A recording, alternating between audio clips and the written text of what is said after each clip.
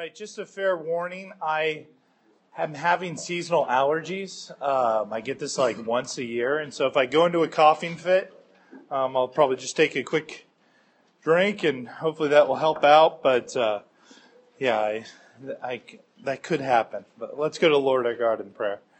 Father God, we thank you yet again that you have given us a day to look to you, every day we look to you, but a day to especially focus upon you, to hear your word in community, to celebrate the life, death, and resurrection of your Son, our Lord Jesus Christ. And so we pray that you just bless us and edify us and instruct us both in Sunday school, but also in worship. We ask these things in Jesus' name. Amen. So I'm going to today, with the permission of Paul Forrester, a couple of weeks ago, he let me know that he was only going to get to the first couple verses of chapter 12. So if I wanted to cover a little bit of chapter 12, that would be fine.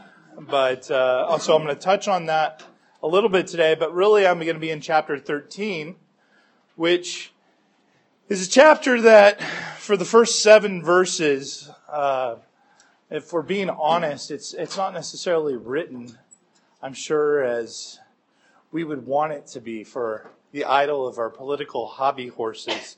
I want to just start off with this quote from John Calvin at the beginning on this idea of, this is the political chapter and the government chapter. And this is what John Calvin had to say on the matter. Owing to the false opinion of our excellence that every person entertains, there is no one who patiently endures that others should rule over him. Those who cannot avoid the necessity do indeed reluctantly obey those who are above them, but inwardly they fret and they rage because they think they suffer wrong. The Apostle Paul cuts off all disputes of this kind by demanding that all who live under the yoke shall submit to it willingly. So he means that they must not inquire whether they deserve that lot or a better one, for it is enough that they are bound to this condition.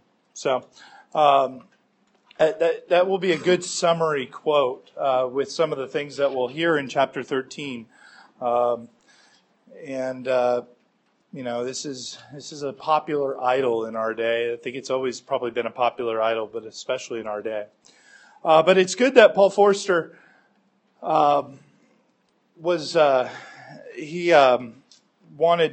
didn't finish the chapter in part because most scholars, most theologians actually argue that chapter 12 and chapter 13 of this text are actually interconnected, that the intro to chapter 12 links to the conclusion of chapter 13. You also see that in the next 2 weeks when Pastor does chapter 14 and Keith Turner does chapter 15, that those 2 chapters have a lot of unity in them. When we look at Scripture, we don't want to make the mistake of thinking the chapters are always split at the point that it makes most sense. And when it goes to the matter of politics, I think as a matter of introduction to what we'll be covering, what did the Jews want Jesus to be more than anything else? Yeah, they wanted to be a strong political leader who liberated them from the Romans, who cast them down.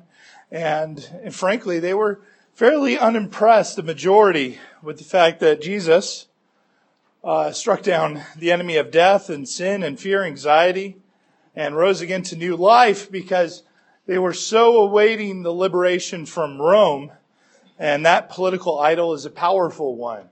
It's a powerful one that's seen throughout Scripture. We can think of even in the wilderness, and when the Israelites are with Moses, they're grumbling about him as a leader. And then in the Davidic line, and obviously King Saul and such, there's bad leaders. There's leaders who did not know the Lord, but also even in good leaders, there's groaning. And we really do, as Calvin's quote pointed out, this is kind of a biblical idea, but an idea that is consistent throughout redemptive history, that politically speaking, it is a powerful idol of ours to want politics exactly the way we want it, to want our leaders in the exact way that we want them, and we grumble under them. It's actually funny. A lot of scholars will end up taking what we'll eventually look at in Romans chapter 13, the first 7 verses, and they try to make arguments that maybe it was added after the fact. There's no historical warrant for that, but they get so frustrated with what's being said. And so, with that, let us kind of read chapter 12, verses 9 through 21. I'm going to read them out loud so we all can hear it, and we'll see how this serves as a textual transition that leads us into 13. Let love be genuine. Abhor what is evil. Hold fast to what is good. Love one another with brotherly affection. Outdo one another in showing honor. Do not be slothful in zeal. Be fervent in spirit. Serve the Lord. Rejoice in hope. Be patient in tribulation. Be constant in prayer. Contribute to the needs of the saints and seek to show hospitality. Bless those who persecute you. Bless and do not curse them. Rejoice with those who rejoice. Weep with those who weep. Live in harmony with one another. Do not be haughty, but associate with the lowly. Never be wise in your own sight. Repay no one evil for evil, but give thought to do what is honorable in the sight of all. If possible, so far as it depends on it, to the wrath of God. Live peaceably with all, Beloved, never avenge yourselves, but leave it to the wrath of God. For it is written, vengeance is mine. I will repay, says the Lord. To the contrary, if your enemy is hungry, feed him. If he is thirsty, give him something to drink.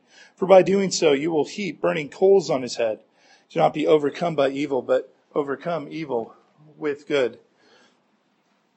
So, this textual transition opens in verse 12:9 with the idea of let your divine love be genuine. Would be kind of appropriate way to translate it, or even a more precise translation of kind of what's happening in the Greek there. Let your divine love be unhypocritical. That this list is helpful to make your walk in the Christian life an unhypocritical walk. A walk that is consistent with the salvation that you've been given. He's not necessarily saying this like he's on the top of Mount Sinai. He's saying that this is a way to walk in which you're not walking with hypocrisy. It's a matter of this is what authentic love for God begins to look like, an authentic intimacy. Now, for the original audiences, when they would have read verses like 12:12, 12:14, 12:16 to 21, what events had they kind of already, we covered this very early on in the series, but would they have already endured in their lives thus far when they're hearing things about bless those who persecute you and essentially forgive, do not avenge yourself. What things have they already endured, this audience, in their lifetime?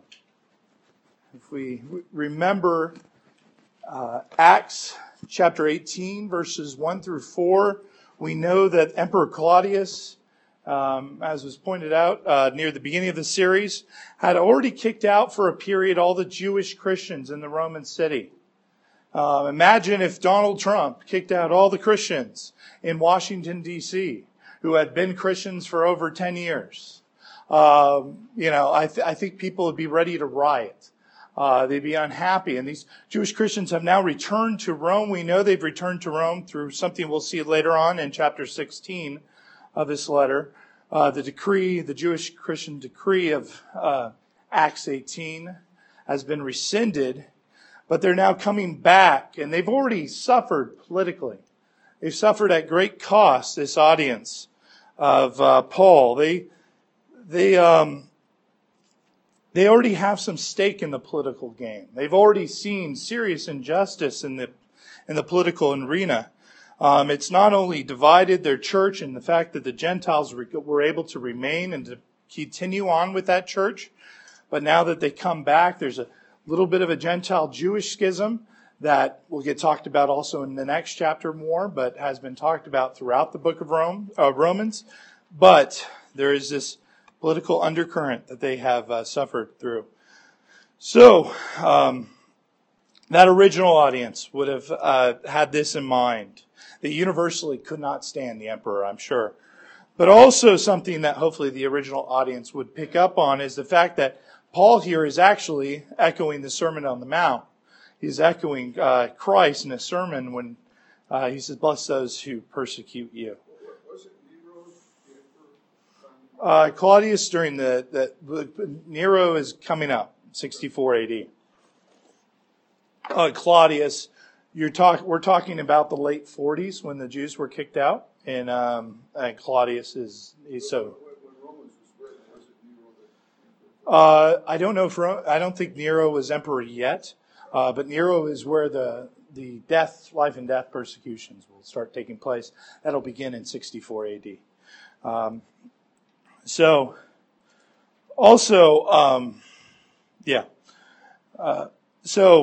go leading into the next, if you're following along the outline, roughly 10 years after Romans is penned by Paul, what will come beginning in 64 AD? That Roman persecution. Eventually the fact that these very Romans who are reading this letter, who are reading chapter 13, are going to be struck down in death. And when is the time that Rome finally stops killing Christians? How long does it go on? Yeah, the Edict of Milan, 313. It's 240 years off and on of persecution. And so this is a big ask for the original audience. If we think in our own day with our own political situation, we have it bad, and just the original audience puts shame to that because they suffered and endured great persecution in obedience to chapter 13. Now, in working, this also illustrates a larger point in working through Romans and other scripture that I know I'm a guy who brings up history a lot here, and history can be boring to a lot of people. But we want to be able to, when we read text, to appreciate the fact of if we were in 58 AD and in the shadow of the Colosseum, would how we understand this text be relatable to that individual when they first received it? And so when it comes to, we pivot to 13, which we're about to read here, I think it's just helpful to understand the original people who received this letter. It's speaking to a person who already knows more persecution than, Lord willing, we will ever endure for the sake of the gospel. But and ultimately, many of these people who first received this letter will pay for their faith in their life. So with that, let us read chapter 13. Let every person be subject to the governing authorities, for there is no authority except from God, and those that exist have been instituted by God. Therefore, whoever resists the authorities resist what God has appointed, and those who resist will incur judgment. For rulers are not a terror to good conduct, but to bad. Would you have no fear of the one who is in authority? Then do what is good, and you will receive his approval. For he is God's servant for your good.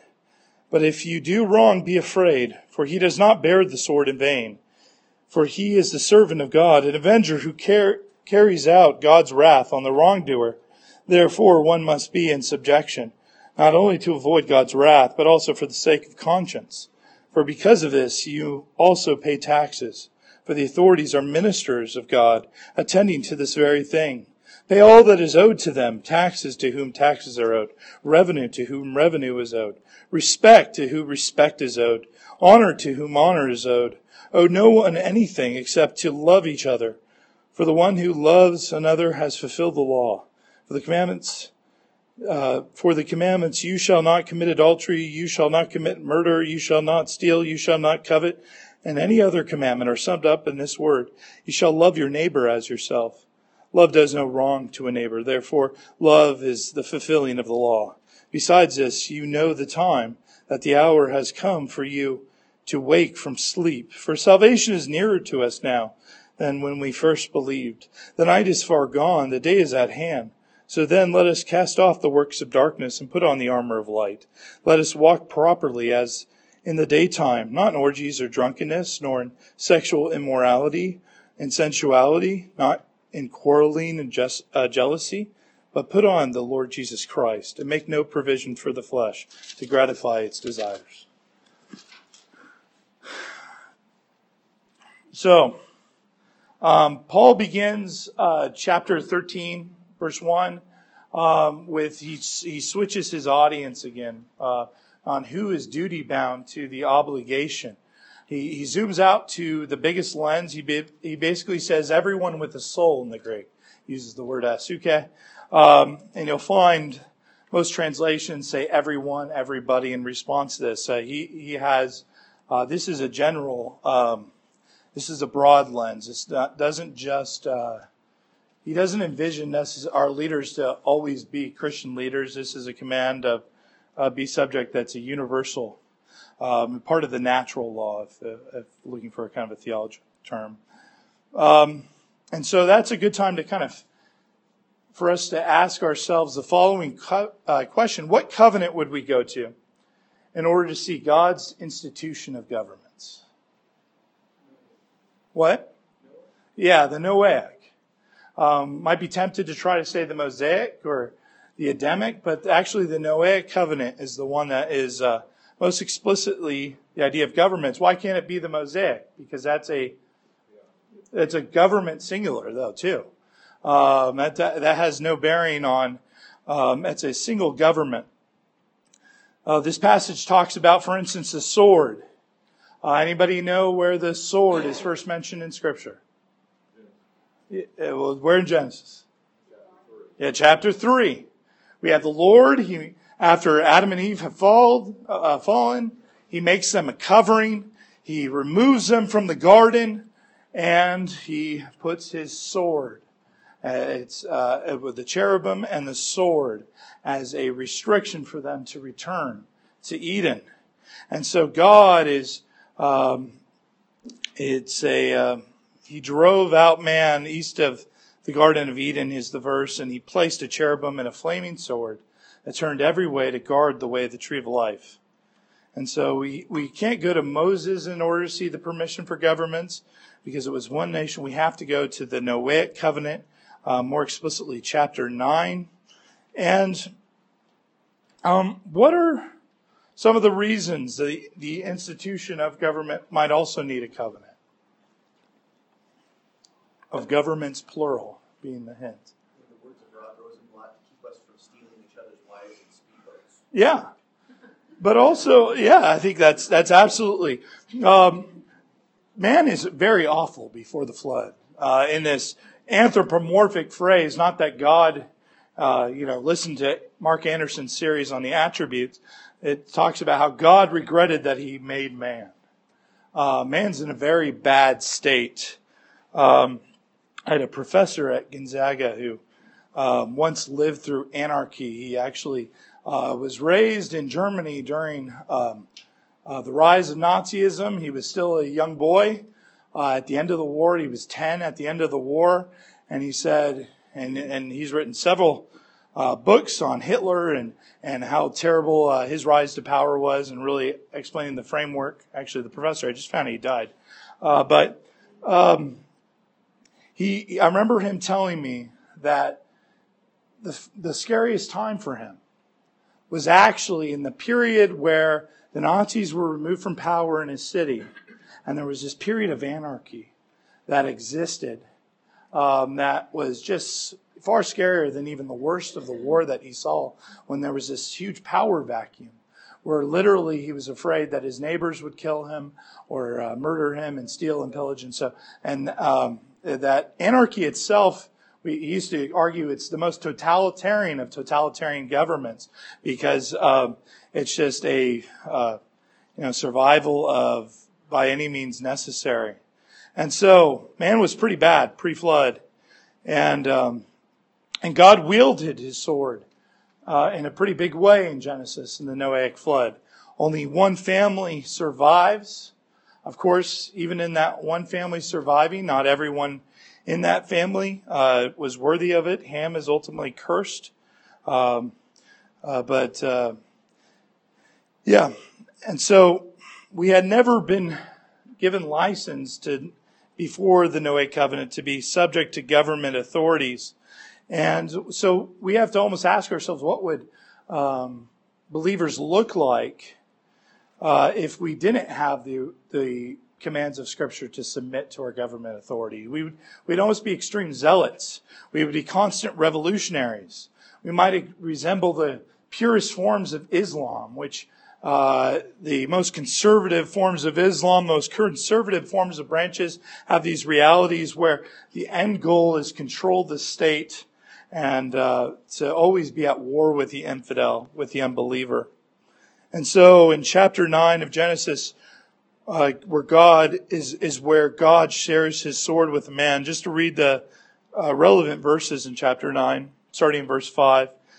And your lifeblood I will require a reckoning. From every beast I will require it. And from man, from his fellow man I will require a reckoning for the life of man. Whoever sheds the blood of man, by man shall his blood be shed. For God made man in his own image. God made man in his own image. God establishes at that time a system by which he can use man to carry out his justice, carry out his judgment. And it's actually because, as that last verse, the last line in that verse makes clear, because he respects the image of God, because he has such value for it. And so Genesis 9 is written where there is an imperative that man should give punishment to those who are murdered. And that doesn't mean any time somebody dies. Israel had a system where they had ideas sort of like manslaughter, where there were certain things that weren't actually classified in murder as murder, even if it resulted in death. But that is the covenant, and that's also why the covenant sign of Noah, it's the only one that isn't contained in a church. Everybody can see the covenant sign of Noah. Any unbeliever, if we have a rainbow in this valley, can see that. To see a baptism, you usually have to come in within the doors of the church, unless maybe that we're doing outdoor baptisms at a location. But you have to meet with the congregation of the Lord to see that. To have the Lord's Supper, you have to be with the congregation of the church. To see the covenant sign of Noah is just to go outside and to see it on occasion. It is a general thing. However, where do we see the ultimate sign of this consummation? Where is the sign of the covenant, the rainbow, last seen in Scripture? It's seen in Revelation chapter 4, verse 3. When John is seeing the throne of Christ, he sees a rainbow above the throne of Christ. Because Christ ultimately will engraft all the nations and be ruler of all the nations. Where we will live in our monarchy. Because the Bible is not a democracy ultimately. We're not running towards democracy. We're running towards a monarchy, where our king is Christ and he is risen. And so John, he depicts in 4:3 of Revelation the rainbow above of Christ's reign. That's where he is seated, below the rainbow. So finds his fulfillment in him. So shifting back to Romans 13, when we start reading about how, how every person needs to be subject to the governing authorities. There's no authority except God, and those that exist have been instituted by God. Ultimately, this is something God has given to us for our improvement. It's better that we have this. But also, with verses 2 and 3, therefore, whoever resists the authority resists that God has appointed, and those who resist will incur judgment. For rulers are not a terror to good conduct, but to bad. Would you have no fear of the one who has authority? Then do what is good, and you will receive his approval. It's helpful to understand when he's calling authorities good, Paul has not, first off, forgotten about the cross. Paul has not temporarily blacked out and forgotten how Christ was sentenced to death under Pontius Pilate. The cross, as a political act, was the most unjust political act of all time. No one will have a case in heaven that they faced a more unjust abuse of political power than Christ himself. There's a litany of acquittals in Scripture. In Luke 23:4, Pilate says, I find no basis for the charge against the man. Continuing on, Pilate says later, having examined him in your presence, I have found no fault in this man concerning the things which you accuse him. Pilate, this is all just the Gospel of Luke here.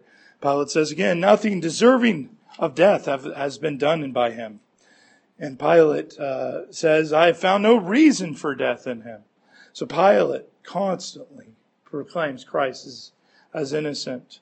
One of the criminals, of course, crucified with Christ, says, we are punished justly, for we are getting what our deeds deserved, but this man has done nothing wrong.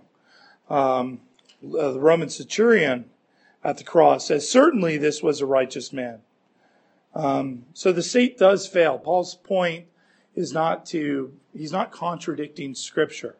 He understands there are gross political abuses throughout history. Our nation, of course, has its own political abuses throughout history, to Native Americans, to slaves, to Japanese internment camps.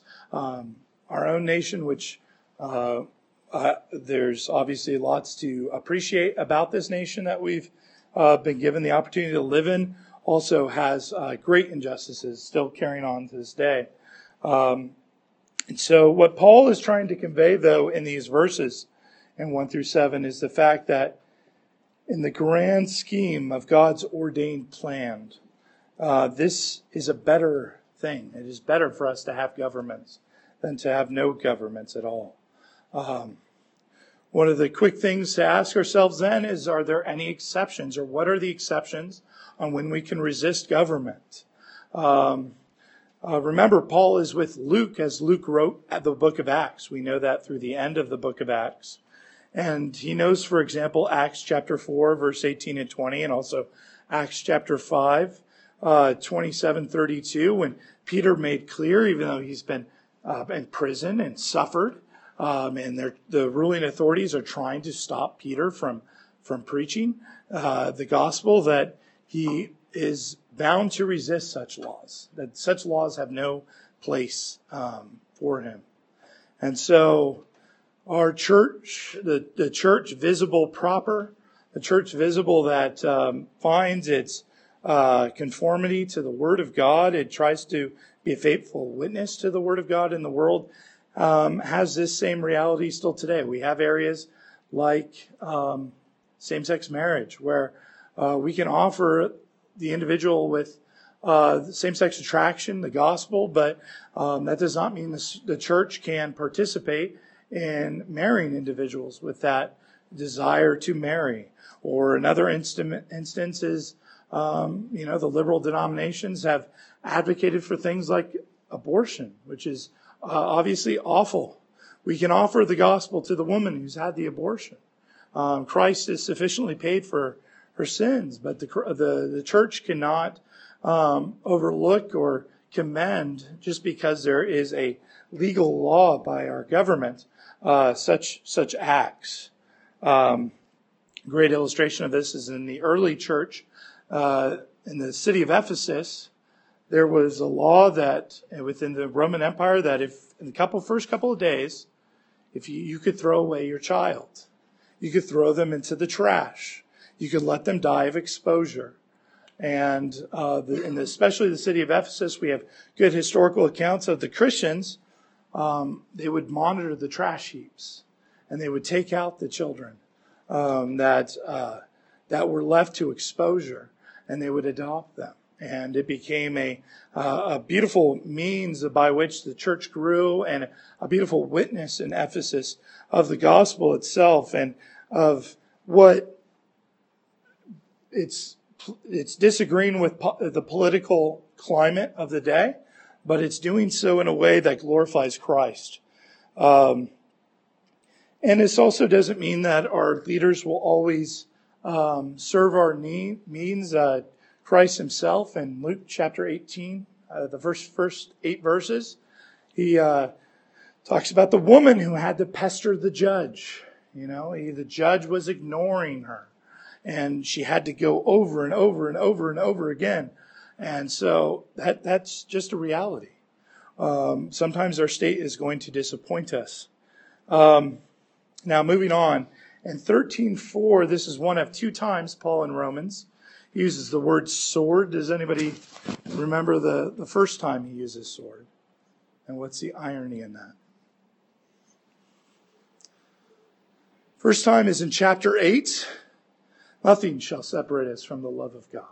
Not even the sword, Paul says. And the irony, of course, is here the sword is used, that the state holds the sword, that nothing can separate us from the love of the sword, and yet how does Paul die? What? Yeah, the sword cuts his head off. The sword of Rome ends up cutting his head off in about 67 AD. He will be wrongly judged by the Roman authorities, who will sentence him to death, and death he did not deserve. And yet, of course, the letter of Romans in chapter 8 makes it clear that that sword, even though that Rome wielded that power in abusive fashion, that couldn't separate him from the love of Christ. And so it's sort of a beautiful reality that the two times that sword appears in this letter appear in this way. And it also would have been, again, the reality of many of the people who would have first read it. Paul would have not been the only person that had this reality.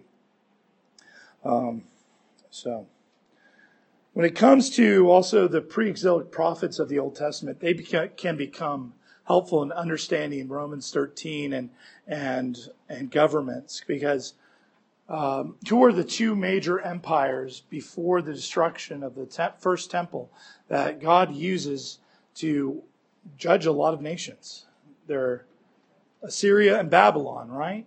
And yet throughout all those pre-exilic texts, it is clear that two nations you really don't want to be are Assyria and Babylon, because he also will judge them. Assyria, which held power for hundreds and hundreds and hundreds and hundreds of years in that region, dominated the region, one of the longest lasting empires of that region's history. They were wiped out in a day, pretty much. They were wiped out quickly. And then Babylon, New Babylon, not the Hammurabi's Babylon, but a Neo-Babylonian empire becomes the power.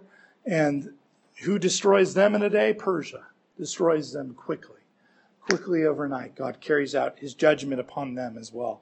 And so that helps us understand that in the midst of governments functioning, God is not saying, I approve of everything in this government, but I will use their sword for my purposes. I always think one of the most important verses in Scripture is Joseph when he's betrayed by his brothers. And he says, what you meant for evil, God used for good. And God is capable of doing that with government. And even what they use for evil, he can use for good. Ultimate good, because he has sovereign power. When Paul states then in chapter 5 of this, verse 5 of this chapter, he says, therefore, and he says that we have, he comes up with this idea of obedience for the sake of consciousness, or conscience, sake of conscience. And the sake of conscience here that he's referring to is the fact that believers understand that God ultimately has a providential ordering of human history. That the Lord can give, the Lord can take away. And so we're not just submitting to the government as in pure practicalities or because they currently hold the power, but God is at work in whoever our leaders are. Both verse 1 and verse 5 of this section emphasizes the being subject to authorities. And then in 13, 4 through 6, Paul invokes 3 times the idea of being a servant. One of those will probably be translated minister in your text. There are 2 different words for servant there, but he's invoking also 3 times the idea that they are servants of also carrying out God's will. God is working through them. And Now, when it comes to the closing verses of this section on politics, Verses 6 and 7, we move on taxes, which would have been something that people universally hated. Paul's world is no different than ours in that regard. Actually, in the city of Rome, we know during this time they were having tax revolts in the city. And so part of this instruction for the original audience is don't participate in those tax revolts. Don't be a part of that. There were riots in the street on taxes because the emperors continued to escalate taxes for their building projects and to outdo one each other.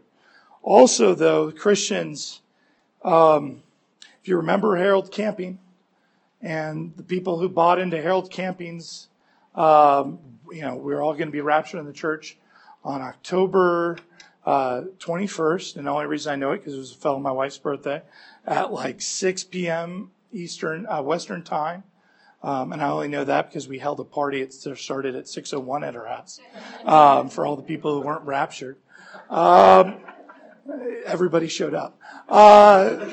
But there were ideas, and we can notice in the book of Corinth that Christians were checking out of society. They were checking out of the world. They were so occupied with the idea that Christ is coming back soon that they weren't paying their taxes. They were not necessarily honoring their commitments to even their wives in Corinth and such. They were checking out. Paul is also in 6 and 7, in one sense, speaking to those issues as well for the original audience. So to close out the first 7 verses, which many commentators wish wasn't in Scripture. We have the Lord, of course, who said, "Give to Caesar what is Caesar, Caesar's." But we have to understand that we can see the good even in government injustice. Do we stand more in confidence today because Paul was willing to go to death, even though the Roman authorities unjustly sentenced him to death? Does that make his proclamation, does that give us greater confidence in the faith that we have? Does it give us greater confidence that Peter was sentenced to death by the Roman authorities?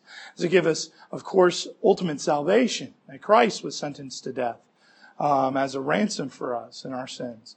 And so, the answer is absolutely yes. That God has used governments in order to more firmly establish the church, the testimony of the witnesses, and also ultimately to provide us the salvation.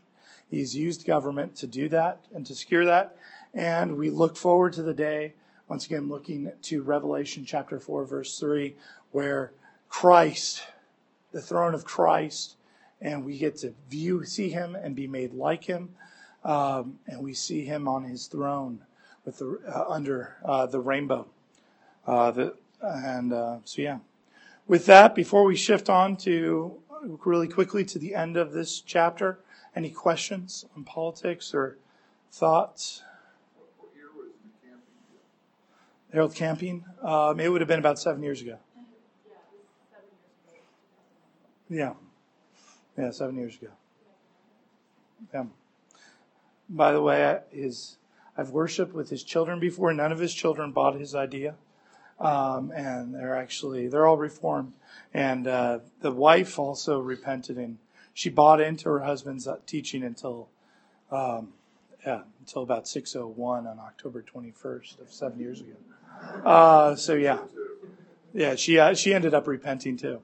They used to attend the OPC church up in Reno that I would go to quite a bit when they were in town. It's interesting how the United States government has favored religions as far as not Texas. Yeah. Employees, as you would know. Yeah. Yeah, it has. Churches as well. Yeah. And synagogues, all religions, not just Christians. Mm-hmm. Yeah, it is. And right off for donating for people to donate. Mm-hmm. Interesting how they were, in this letter, how they were commanded to, and how the United States government has set up where they favor not. Yeah. Well, but We still pay we still all individually pay taxes or what have you. But yeah, But yes, they have granted status, obviously, to churches and 501c3s. Hasn't God put these governments into play for His good purposes? Correct. And not waiting on them to do something that He didn't expect? I mean, obviously He put everything into play for His good purposes, correct? Yeah, if you have a free willing God, this chapter really has some issues. But Paul in these first 7 verses has in mind a God who is very sovereign. The God of, again, Romans 8, where nothing can separate us from the love of the Lord. No schemes of, even when governments like Nazism or Stalinistic Russia, or even at times can participate in things that are just utterly wicked and utterly depraved, that still God is using them for His glory. What they mean for evil, God uses for good, can use for good, and use for His good.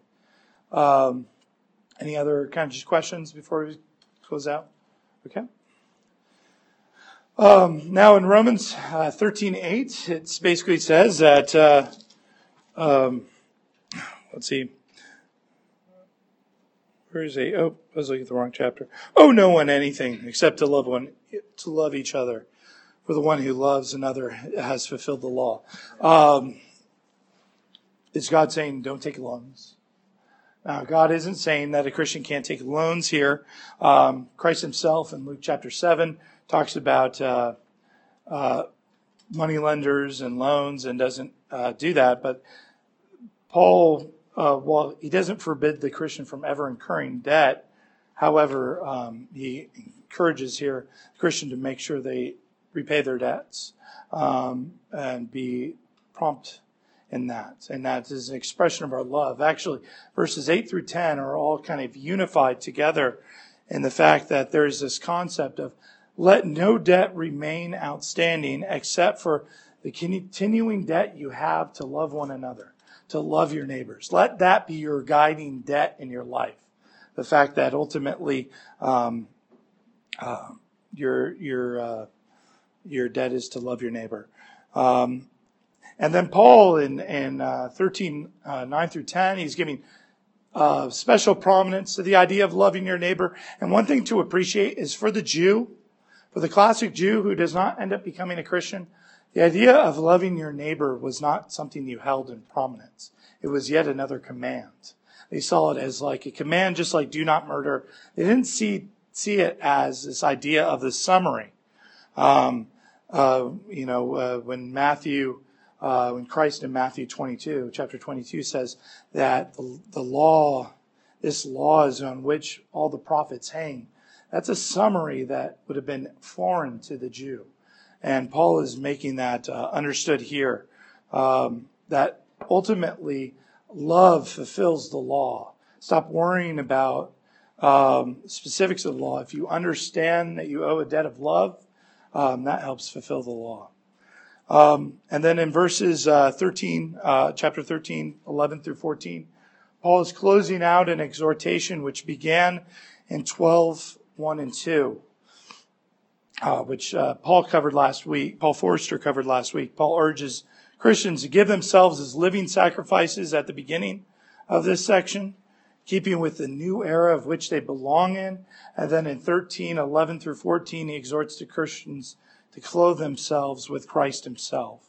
And so the 12, 1 and 2 encourages Christians to look in the present in light of the past redemption of Christ.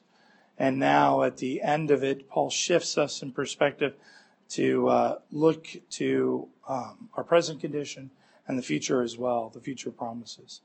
So, and Paul in these verses really trying to hammer home the idea that we have woken up from this period of darkness, that we are beginning to see this new rising light in front of us and this new restoration.